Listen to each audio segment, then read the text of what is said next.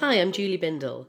On this episode, I'm talking to Cathy Boardman, a proud, working class northern lesbian feminist, just the type of woman I love to get together with.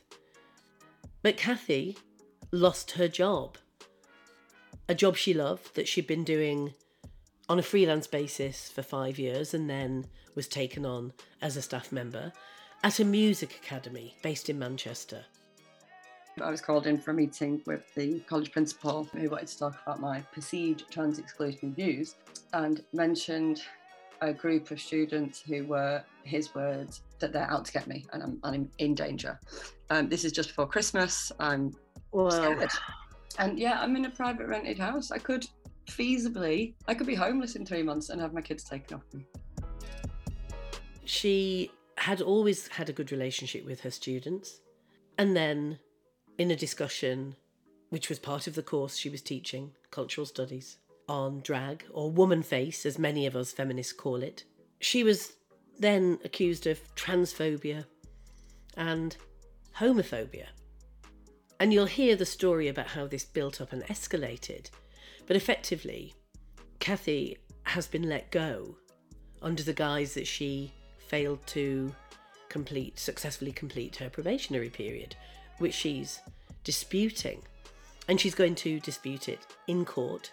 She's taking a sex discrimination case. She's also relying on the Forstater judgment that her so-called gender-critical beliefs are perfectly valid and that she's entitled to express them. One of the most shocking things about this, apart from the fact that a single mother has lost her job for doing absolutely nothing wrong, for in fact trying to engage her students critically in an important cultural issue, is the way that she was accused of transphobia when she refused to allow a discussion about male violence following the brutal rape and murder of Sarah Everard by a serving Metropolitan Police officer into a discussion about trans women and violence towards them. Have a listen. So tell me a little bit about yourself, Cathy, your background, who you are, that kind of thing. I went to university as a mature student and I did a social anthropology degree, which I absolutely loved, and ended up getting my absolute, what I thought was my dream job, teaching cultural studies on a music degree course. Mm-hmm. I'm a lesbian, a single mum, and I was super happy with this job because, well, it combines my love of nerdily thinking about society and the world with my love of music and events and popular culture, so it seemed top.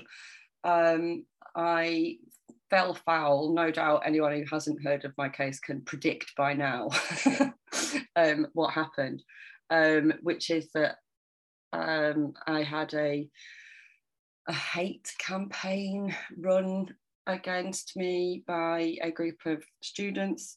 I think it's important to stress that this was a really small group of students who objected to me in one lecture stating that defining biological sex and then defining what gender is and using those two terms differently. And the real nasty stuff started after I used a sex and gender lecture for first year students in which we were supposed to talk about things that were happening in the news, topical things, to talk about violence against women because it was the week of the Sarah Everard Vigil. It was International Women's Day, or the day after International Women's Day, where Jess Phillips reads out the list of women who've been murdered by men in that year. And there was a new hashtag trending, enough is enough. And so it was the news story of the week. And so I didn't think it was too controversial to talk about it. However, there was some dissatisfaction, should we say, by 2 or 3 students, as far as I'm aware, that we didn't talk about trans issues in this 1 hour that we had. What did they actually say to you, Cathy, at the time? Do you remember what the intervention was? What words they used? Yeah, well, interestingly enough, because it was over the pandemic and this was all on Zoom, everything is recorded. So a student asked why we weren't talking about trans issues. And I said, just quite simply, we only have 1 hour. This is the story of the week. I think that it's really important to talk about this issue. It's relevant to the music industry because it affects the nighttime economy, whether women feel safe going to gigs. We also obviously looked at representation of people working within the music industry, which you won't be surprised is favourable to males. And I just said, we just haven't got time to do that. I don't have time in an hour to do the whole topic of women's rights and to talk about transgender politics as well. I did say, the seminars were going to be an hour and a half, even though it's only an hour lecture. In my view, the wrong way around, but that's not the point. Please bring any ideas or issues you have to the seminars. This is the time for discussion. Also, if you want to write about transgender in your essays, do it, do some reading, and come to tutorials, get a one-on-one tutorial, either with me or with any lecturer you feel comfortable with. It's a really important thing that's happening in culture at the moment. So yeah, do some research and write about it. So it sounds like you were very amenable to the students' requests. You heard them, you listened to them, you responded in, sounds to me like a fair and reasonable way. Well, I thought it was a fair and reasonable way as well. As I'm sure many lecturers or people who are interested in sort of education, or even people who do podcasts and stuff would recognise, you have to decide what it is you're going to talk about in a short amount of time. You can't do everything, and then to say to signpost to people to how to find out more, it just seems completely reasonable to me. That was the first time I taught the cultural type modules in the first year, because the courses were changing, but I had a second year module that was essentially social history and popular music, 1900 to 1975.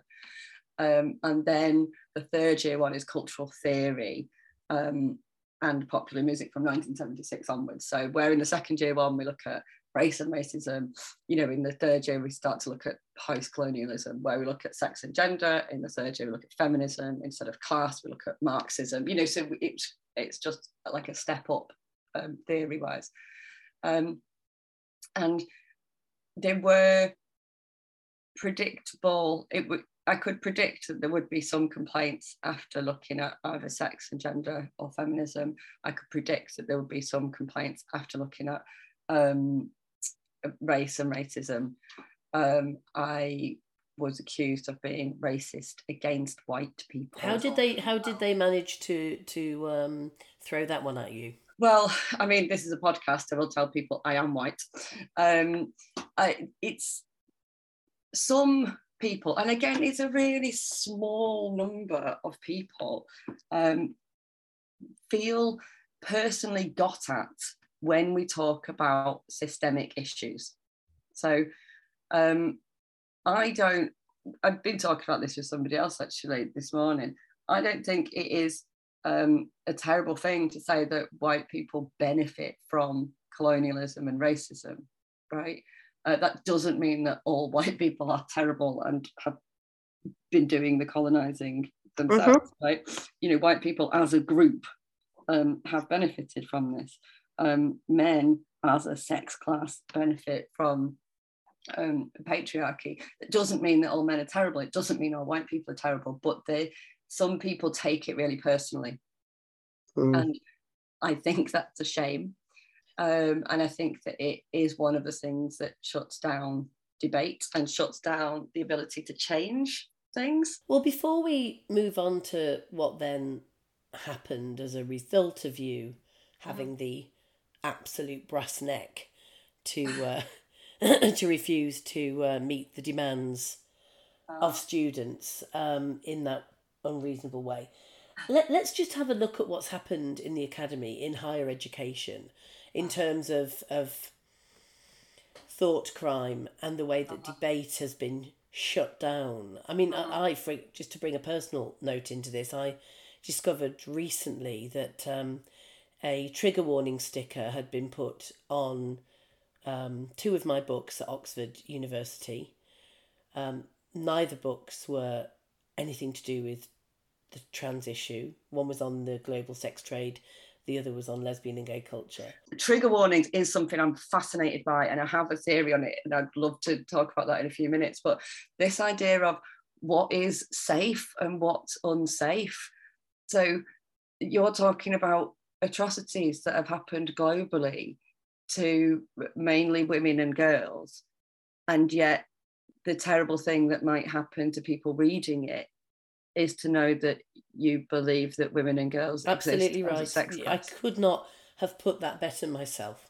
This is exactly absolute muppetry that has now invaded so-called learning, and yet some topics are perfectly debatable as far as the, in my view, spoilt, overprivileged students are concerned. They now dictate the entire landscape, but we can get onto that in a little bit. But some topics are fine to talk about as far as that particular subset of students think, but there are some issues that we are not allowed to explore. So just tell me about that from your experience. Well, I just think it's fascinating, actually. And I was told a couple of times that I should have trigger warnings on some of the lectures, and the one time I did, well, not the one time I did, one time that I did, it was when we were talking about feminism and how that relates to popular music and popular culture, and we looked at Gail Dines. I set one of the chapters for her book Pornland as the reading, the chapter Visible or Invisible, which I find really interesting. And in that she talks about how the pornification of culture and how images from porn, from violent pornography, have seeped down into what we just kind of expect to see in popular culture, images and music as well, and how then teenage girls are kind of expected to portray themselves in this way and to act in this way, and to behave in ways that are kind of porn acceptable. But she also says that is how a girl becomes visible, and so to blame girls for doing this is a complete misreading, that this is a societal thing, and you can't ask teenage girls to render themselves invisible by telling them that they shouldn't behave like this or present themselves like this. So I like it because it's an analysis of the inequality, it's an analysis of how we get to this state, but it takes the blame off the teenage girls who are victim of it, right? Now I know that a lot of the students are not going to do the reading, and so towards the end of the lecture we watch her TED talk. The whole lecture's not about this, but we watch her TED talk, which is growing up in a pornified culture, which I highly recommend. And I tell people at the beginning, because people have said it was difficult before, I've told people at the beginning, so we're going to watch a video about pornography and its effects. If you want to leave before that happens, then you can.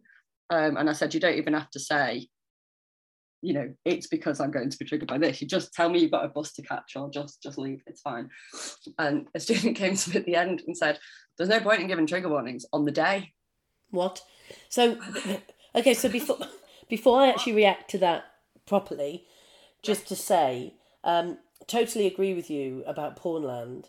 I interviewed Gail Dines years ago when the book first came out in the UK, and she was kind enough to do a podcast episode with me on Substack, and anyone that wants to listen to Gail talking about her work, it was posted on the 13th of July, so totally agree with you. But you're supposed to actually give a trigger warning some time in advance so they can prepare themselves to hear about reality.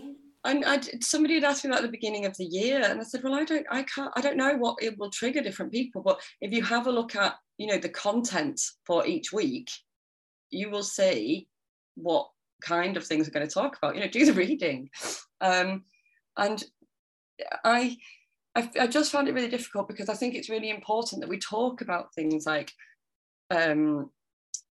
sex inequality, like abuse, like rape, like the harms of pornography. I do think it's really important that we talk about that, and it's not comfortable. It's not supposed to be comfortable. Now, in the past, what appeared to have happened is, after I'd talked about pornography, about 8 weeks later, a couple of boys would complain, and I did think that was possibly because they were watching pornography and had thoughts that they didn't want to have. And it had taken a while for that to filter through. And so I started talking about it at the beginning, and then I was told that you can't talk about it at the beginning. And there's a couple of times that we've talked about this kind of trigger warning. And I was trying to get my head around it, because when students tell me that they want trigger warnings, my response is, can you please tell me about trigger warnings? Like, what is it you expect? I'm really fascinated to hear different perspectives on it. And I came to the conclusion, or my theory on it is that it is what I call an assertive vulnerability, which I as soon as I caught on that phrase, assertive vulnerability, just thought, how cool and badass is that, right? It's pretty good. Yeah, it's young women, mainly young women, who are saying, this makes me feel bad and I don't like it, right? And now I'm from the 90s, you know, I was a teenager and young woman in the late 90s, early 90s, and although I wouldn't have said it at the time, I was probably, you know, what would have been termed a ladette, you know. I thought feminism was one. It was fine, I can drink pints and go out.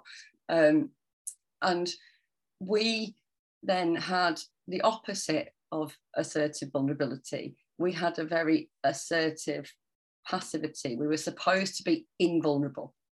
We were supposed to be completely invulnerable, yet also completely passive. And when bad things happen to us, you know, in the community, I don't know how many women were, you know, assaulted and raped by men. We were just supposed to shut up and put up because we were too hardcore to care, and because it would upset people if we talked about what had happened to us. I feel that we fought hard to be able to talk about bad things that had happened to us. Yes. And make it about the people who'd done it, not about us. Exactly. And the pain. And we get to our 40s and we're being told by younger people not to talk about it because it makes them feel bad. Well, and also, I mean, we need to be honest about this. As uncomfortable as it is reading about rape and other forms of abuse, it's a damn sight more uncomfortable experiencing it. Yeah, and not be able to talk about it. Exactly. And you're right about pointing the finger at the problem. And you mentioned earlier about how important it is to talk about the sex class of men, which is often, I think, willfully twisted as though we're saying all men are monsters. And you know, let's not even go there. So it's a waste of time. People know we're not saying that. They know. This came up again in the same lecture, actually, because we were talking about this, and we talked about, was it Jenny Jones, Baroness Jenny Jones, who her solution for ending male violence against women in the streets was to put a 6 o'clock curfew on all men. And, and it's like, well, it would solve it. And I brought this up in the lecture, and I did say, this is a thought experiment, right? Nobody's really suggesting this. It is a thought experiment. So have a think about what impact that would have if we made all men stay inside from 6 p.m. And you know, and I was really clear. I said about 4 times, we're not suggesting this actually happen. It's a thought experiment. And you know, the boys are in the chat. And this is the other thing with it being on Zoom, where it's in a webinar, there's 400 students in there, and the twat, well, exactly. The chat is like Twitter, and they're all tapping away in there with vitriol to each other, not really listening. And they're saying, one of the questions that came up was, Cathy, why do you hate men? It's like, well, if people who think that when a woman says rape and murder is bad, anyone who thinks that that is about all men, that's the problem. Feminists are not saying that it's inevitable that men behave like this. Feminists are holding men to much better, higher account, to much better standards, and saying, actually, maybe just don't rape people. But this is what we've been saying for a long time when we've critiqued all kind of, men's rights activists and this kind of ideology. And I think that trans ideology is just part of men's rights activism. That's all it is. But what how have we got to this stage at universities? Is it because now the students see themselves as customers? Yeah. And I think especially so at the institution that I was working at. So essentially it's a business. And I know that all universities are businesses to some extent, but this is a business. It is run by venture capitalists. I don't think they turn students away if they're willing to pay. And so the more I found out about the way it worked, the less comfortable I was working there. And so the threat of bad publicity equals a threat of a loss of profit, equals fear amongst the higher ups. Now, that is not most of the staff. Most of the staff are musicians and people who've worked in events in the music industry who are like, oh, maybe a normal job would be nice, right? And they're in there. Most of them are sound. But it's the way that the business functions as a whole. And I do think that this is other universities as well, but I think that these private ones especially, and it gives students the feeling that it gives them the idea that they have got a right to decide what they're going to learn, and that they don't come to university to have thoughts that they haven't already had, which of course to me, and I'm sure to you, is mind-boggling, because I think we're both the kind of people who want new thoughts and we want to challenge ourselves and we want to hear other people's points of view and find that really fascinating and want to read more and learn more. And so there is this, I don't want to do this. I didn't come to university to read books. But I also want to just really, I don't think I can stress strongly enough that this is not the case for the majority of students. This is a small but vocal minority who really, really are resistant to having their own ideas challenged. I just found out 2 days ago that there's been like a petition and a campaign to get me back, and that most students are absolutely appalled at what's happened. Well, this is music to my ears. Tell us as much as you can about what the fallout was after that Zoom seminar, lecture, whatever you call it, and how it all reached a kind of boiling point. No, well, it's interesting because after that particular one, complaints were made by a couple of students, and the head of teaching and learning he watched the Zoom, because I felt quite safe because, well, these are all recorded, right? And he said, you've done nothing wrong. It's fine. This is mad.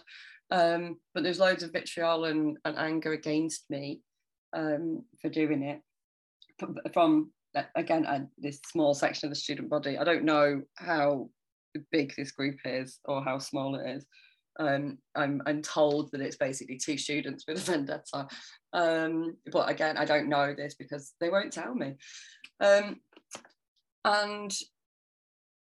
then that was in the academic year of, oh God, whatever, the pandemic. And the following academic year, we were back to teaching in person. I had an actual salaried job. I was a deputy course leader with essentially the head of third year on this professional musicianship degree. And in the December of my first year of having the salaried role, I was called in for a meeting with the college principal, who wanted to talk about my perceived trans exclusionary views, and mentioned a group of students who were, his words, out to get me. he advised that I lock down all my social media. I think it's worth noting as well that this is 5 or 6 days after the email he sent me saying, can we have a meeting? He invited me for this friendly chat where he said that they're out to get me and I'm in danger. This is just before Christmas. I'm scared at this point. I'm scared. I don't know what this means. And he talked about, so this group of students who were unhappy with something I said in that lecture, and also in the second year lecture the year before, we'd done one session on changing attitudes to race and racism between 1900 and 1975 with links to modern day. The following week, we've done changing attitudes to sex and sexism and the fight for women's rights between 1900 and 1975 with links to the present day about popular music and popular culture and entertainment. And at the end of, because it's a lot to cover, and at the end imagine of the sort of the sex and women's rights lecture, I put up 2 slides of images. One had pictures of blackface on, old pictures of promotion for blackface entertainers, and then one with modern day drag performers, and I just asked students to think about, in light of what we've been talking about over the last 2 weeks, have a think about why one of these is blanket unacceptable, and I do think that blackface should be unacceptable, and why one is seen as more acceptable, And I use the term woman face. Blackface is not okay. Why is woman face okay? So have a think about it. Fair question. Very fair about it in the seminars. And only one student was particularly interested in my seminars anyway. And that was a trans student who said that they didn't like drag, that they found drag to be transphobic and appropriative of trans women's experiences. We had what I thought was quite an interesting chat about how a lot of feminists have a similar take on it. I had a student of colour who has a trans sibling say that she found it really interesting looking at all of these things. So the groups who were, who were interested in it were the groups who it was then claimed later that I was offending, which is interesting. And I think that it could be seen as a racially insensitive thing to say, but that was not what was brought up. So what was brought up? Well, nothing was reported to me about it. But at this meeting, it was brought up that I had said this a year before in a lecture. I was like, well, yeah, I did. And I think it's a completely valid thing to talk about. And I didn't know what I thought about it at the time myself. I thought it was just a really interesting thing to think about. I didn't want to be one of these boring feminists who didn't like drag. I wanted to be, the fun kind. And so I'd been trying to talk to people about it. Like, why is it okay? Tell me why it's okay. I wanted people to convince me. Nobody did.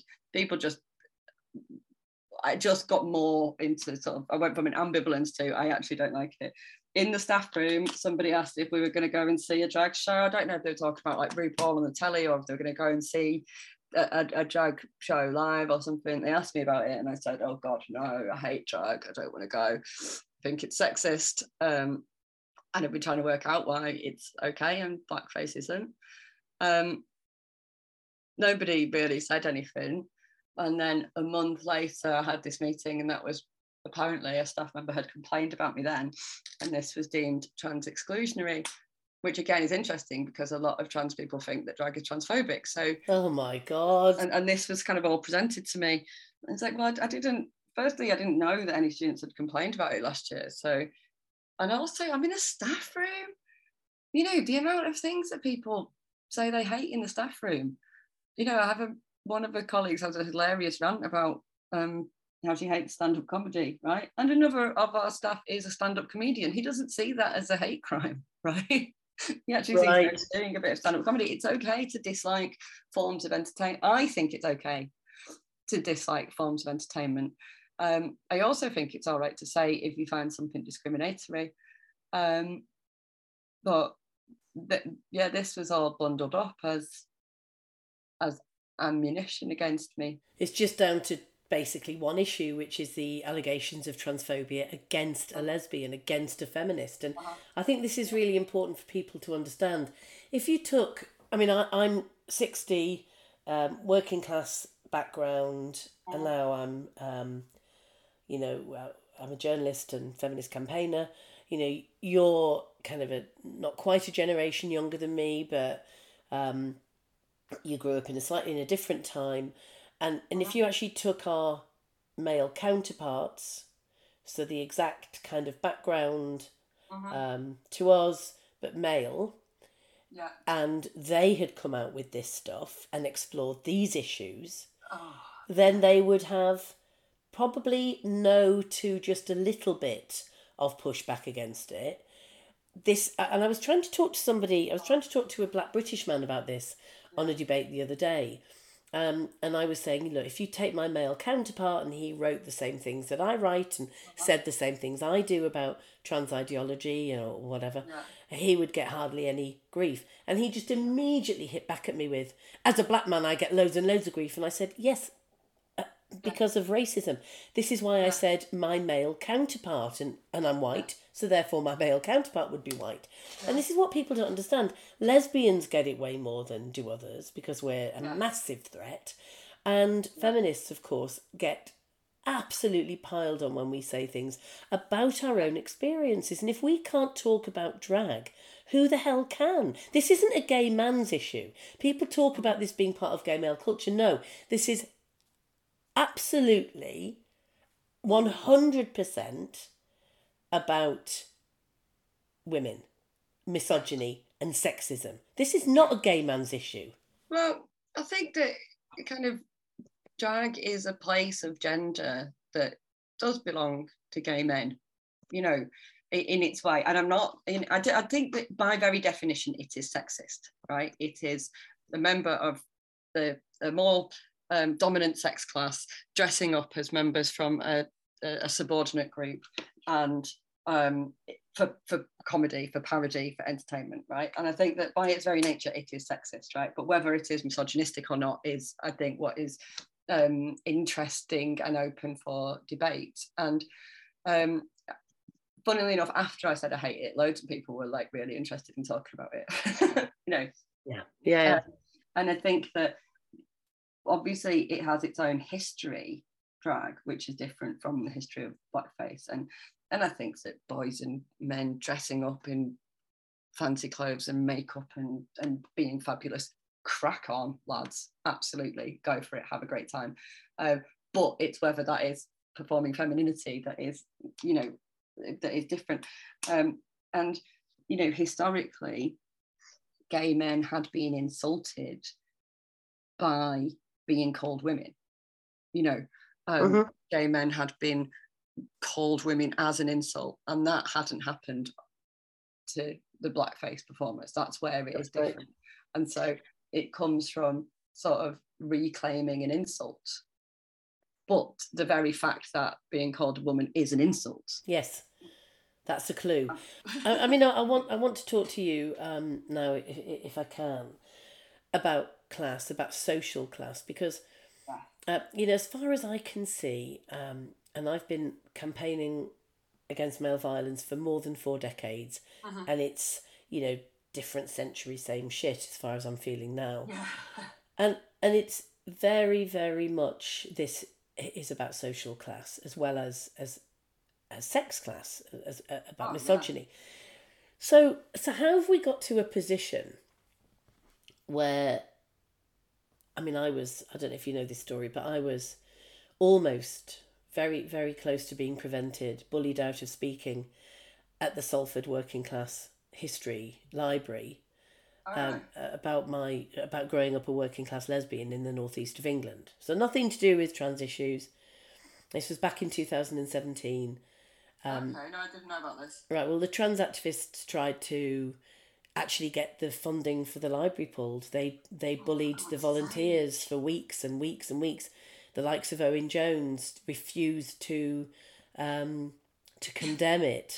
For a moment, when you said it wasn't anything to do with trans ideology, I thought you meant like even you being pulled from talking wasn't about it, but obviously not. Well, they would, now it's not about what we say, it's about who we are. It's about certain individuals being publicly punished in order to send out a warning to other feminists not to get too shirty or rock the boat.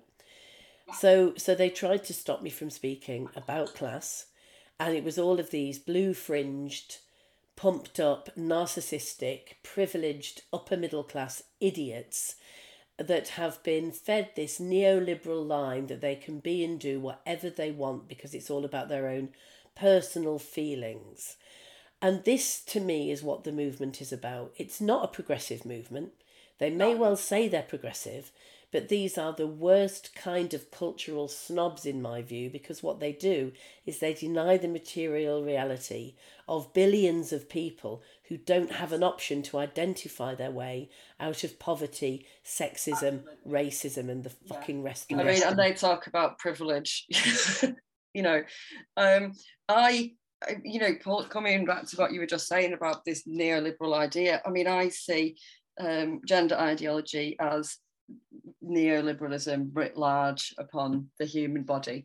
This idea that if you don't like the class that you are in, I see it as akin to sort of the Blairite idea of social mobility. If you don't like the class you are in, you can just leave it, rather than, the older class politics and, trad feminism, which is making things better for everybody in that class and trying to remove the barriers that are associated with being part of that class, whether that is, being born working class or being born into a certain place or being born female or being born with a certain skin colour. It's making things better for everybody.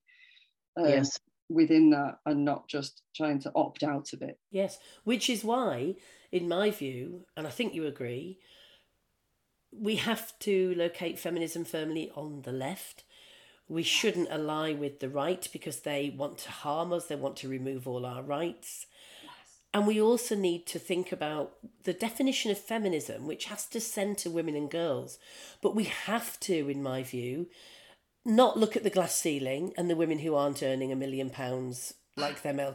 We have to look at the women at the very, very bottom. Because if we don't bring those women with us in feminism, feminism means nothing. Absolutely. And I think that a lot of sort of middle class women have been able to do really well financially because they outsource their female work to working class women, right? And this has been true for I don't know how long, right? I can go to work because I've got a nanny, or I can, not do the housework because I've got a cleaner. And I think that this happens. And, if we look at, I mean, obviously, all of your research on the sex trade, on prostitution, it's women who are absolutely desperate who are in these situations. And it's often women who are bearing the brunt in terms of domestic violence, of dissatisfied men in poverty as well. Looking up in terms of what you said about the glass ceiling and identifying out of oppression, great, yeah, but it's pulling the ladder up behind you, isn't it? Isn't it just? And also, I think the way that some women's rights campaigners, they're not feminists, to be fair, thankfully they don't adopt the term, who are populist right-wingers or just anti-feminist, and you mentioned the traditional women, this kind of pull to the return to biological determinism in the 1950s in response to the proliferation of pornography and the like, and I just think that's an abhorrence to think that feminism's failed so completely that we have to go back to the 50s.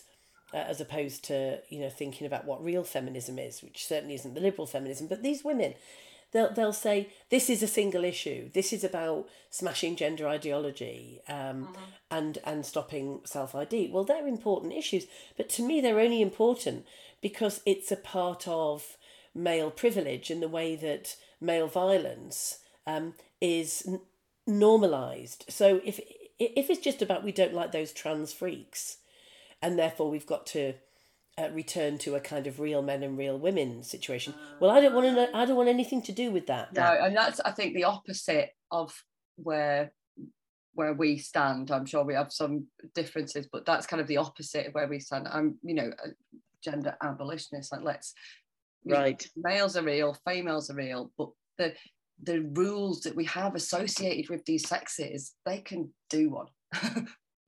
It's the rules that we want to get rid of, isn't it? And again, we're back to that idea of the difference between having a systemic or class analysis. I'm talking about the individuals, right? Gender ideology is a symptom of this, of inequality, isn't it? It's not the cause. I think that within any campaigning in any political movement, we do have people who are single issue, and I think that sometimes we just have to take it from as many angles as we can, and we've got to keep talking about the class analysis, and we've got to keep talking about the systemic problems as well. Totally. I couldn't believe it when there was the issue was coming up about who would be the next prime minister in the leadership election, and there were some women that were talking only about who's against self-ID, who knows what a woman is, who's dared in the Tory party to say, yes, I know what a woman is, and no, a man can't have a cervix, and that you should choose the next prime minister based on who's been the most forthright against self-ID. Well, no, I mean, I tweeted, but there are other issues. And what I meant by that isn't that that's not an important issue. What I meant was you could then vote in a right-winger who also wants to criminalise abortion, roll back lesbian and gay rights, and vilify the most abused and oppressed women in our society. And yet they know what a real woman is. Well, some of those Tories know what a real woman is because they're very much into the 1950s biological essentialism, and there's no point knowing what a biological woman is if you also are against every single one of our rights. Yeah, and you know what they are, and you have a class analysis, and it is that women should be subservient. That is not cool. That's right. No, absolutely. And which is interesting about, we were talking about this before, left and right wing people both have class analysis, but they have it, they think about it differently, in fact, I often get accused of being left wing as well as being feminist, which again isn't the diss people think it is. But with my students, I would often, when we talk about Marxism, obviously there's lots of Marxist readings that I'll be recommending, and some about economic analysis and some about culture industry, etc. But I also recommend that they listen to Michael Portillo's documentary on Radio 4 about capitalism, right? Because he has the same analysis of capitalism as Karl Marx. Capitalists and Marxists have the same analysis of capitalism. It's just that the conclusions are, one thinks, and so capitalism is good, and one thinks, and so capitalism is bad. I mean, it's more complex than that, as we know. But, I listened to Michael Portillo's documentary about capitalism that was on Radio 4, and I was like, who is this Marxist that they're letting on the radio? and isn't that interesting that actually we learn from those with whom we disagree, and we can talk and agree to disagree. Yes. And it just sharpens our minds and our tools. But to go, I want to sort of finish the interview on how we can turn this around, and in particular, I think what we can do to push back against all of these barriers in our way as feminists, because as we've said throughout this chat, this is just about men's rights activism and a backlash against feminism, isn't it? The trans ideology is one tool which is being used to silence us. What about your case? What's happening with you now? And can we support you to do whatever you're trying to do to put this right? Yes, yes, you can. Please bring me back to this in a minute, because I just also want to talk about the amount of girls, of young women who are, identifying out of womanhood. And I totally agree that this is still a kind of kind of men's rights, etc. but we are seeing a cohort of young women, young lesbians, proto-lesbians, who are rejecting womanhood completely. And the real thing that I wanted to point out about that is, who can blame them? This links to what we've talked about with Gail Dines, and with the, you can't blame young girls for sexualizing themselves when this is what they're told they have to do to be invisible. I don't blame girls who are who don't want to be women and want to opt out of that oppression, because if you really believe that you can, why wouldn't you? I totally believe I'd have gone NB if I was a teenager now. Oh God, I would without question have done that. I felt like I was a freak, that I was definitely, I should have been a boy, because, I was attracted to girls and not attracted to boys, and I was pretty messed up, and there was quite a lot of sexual and domestic violence within, the kind of wider working class community in school that I attended. No one gave a shit about anyone. It was a bit like the Wild West, and so I saw all of that and the negativity about girlhood. And I absolutely, if I'd have been handed a solution, I would have opted out. Absolutely. And I just think that, we shouldn't be, I don't think we should be placing the blame on the young people who are doing it. We should be looking at the adults who are facilitating it. Totally. Letting them get away with, getting lecturers sacked. Well, and getting lecturers sacked. I mean, the students are, many of them are acting like spoilt brats and need to sort themselves out. But I blame the academic staff. I blame the management. Yeah. So what can we do to support you? I have got a crowd justice campaign. I'm taking my employer to tribunal. I've just sort of reached the 30 days and the target that I've set, but it's going to cost more than that. These things cost so much money. It's obscene, and it's very difficult. I'm finding it difficult because I am struggling to put food on the table, right, for my kids, and then there's 15 grand in a crowdfunder that is not for me, it's for solicitors. Oh yeah, I'm finding that hard. What I have been thinking about is I think a lot of people are saying to me, oh God, I wish I could have been in your lectures, they sound great. And so I think I'm going to start doing some online sessions about cultural theory and popular music, because it's my jam. Brilliant. And trying to go into that as a new income stream. Obviously I'll be redoing them and reformatting them for a different audience, but I'm quite excited about that. So I'll be getting back to my sort of reading and research and writing some, I don't like to say lectures, but talks and discussions on various different things. I am actively looking for work. If anyone's got a job for me, because I'm broke. Yeah. And this is what people don't understand. You don't have a safety net. So many people don't have another option as an income, that they don't realise how hard these cases are. I'm in a private rented house. I'm a university lecturer, but I'm not like a proper university lecturer who's from a jet posh background and has been, through the mill. I came to education as a mature student, and I'm so lucky to have found this. But we people at the institution I was working at are on roughly half the money they'd be on at a normal university, and that includes the admin and student support staff, which is outrageous. And yeah, I'm in a private rented house. I could feasibly, I could be homeless in 3 months and have my kids taken off me. Well, we'll obviously, we are a community. Feminism is a collective movement.